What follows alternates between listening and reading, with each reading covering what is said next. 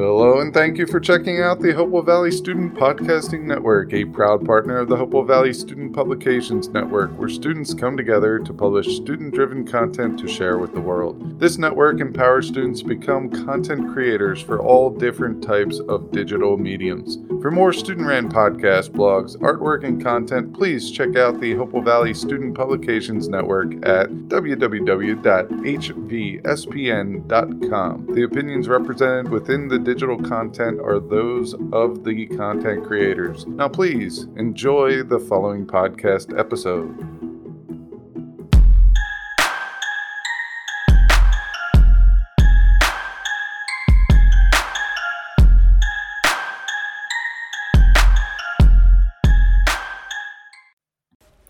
Welcome to my AP Biology Thoughts podcast.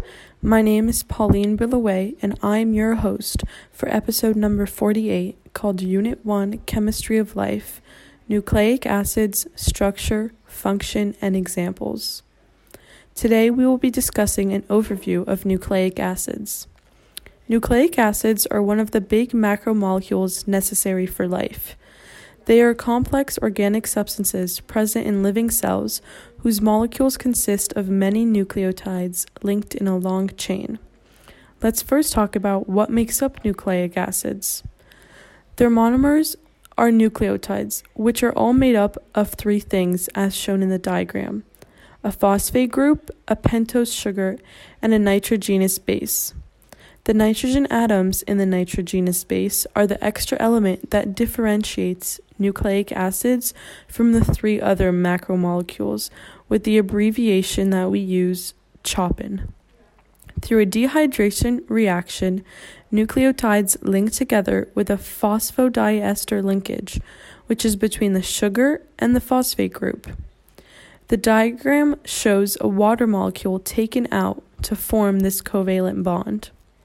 The nucleotides bonded together make up the polymers of nucleic acids, with the two main examples, DNA and RNA. There are major differences as well as similarities between DNA and RNA that are important to know. DNA, also known as deoxyribonucleic acid, is made up of the deoxyribose sugar. This is their pentose sugar. And DNA is double-stranded and arranged in an anti-parallel pattern.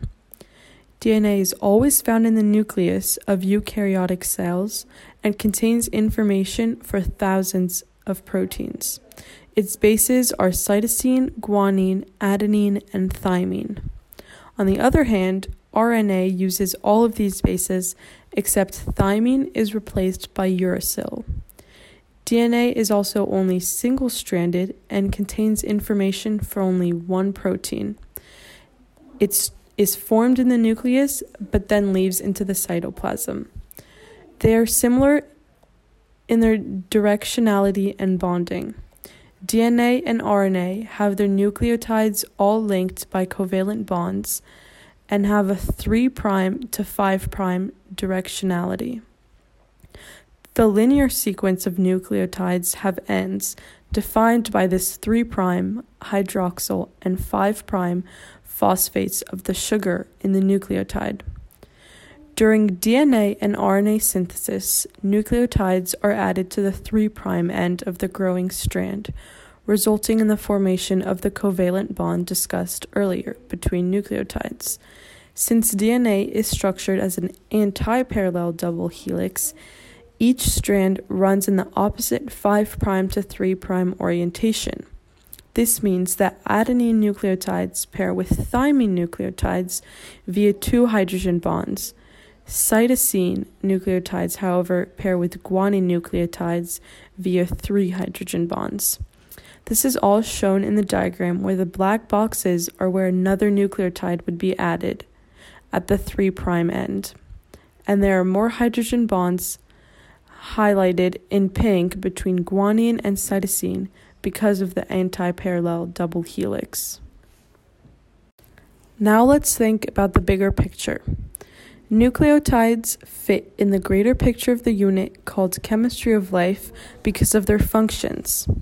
As mentioned before, they carry information for making proteins, which brings back the topic of the central dogma. Through transcription, the information in a strand of DNA is copied into a new molecule of messenger RNA, which is then decoded during the process of translation to build a polypeptide or a protein. Humans cannot survive without all 9 essential amino acids found in proteins, so nucleic acids are essential for protein synthesis and human function. DNA and RNA also have a hereditary function because these are inherited from parent to offspring, so is responsible for many gene mutations and the genetic biodiversity of populations. Just to highlight how important nucleic acids are, DNA is known as the blueprint for life. Thank you for listening to this episode of My AP Biology Thoughts.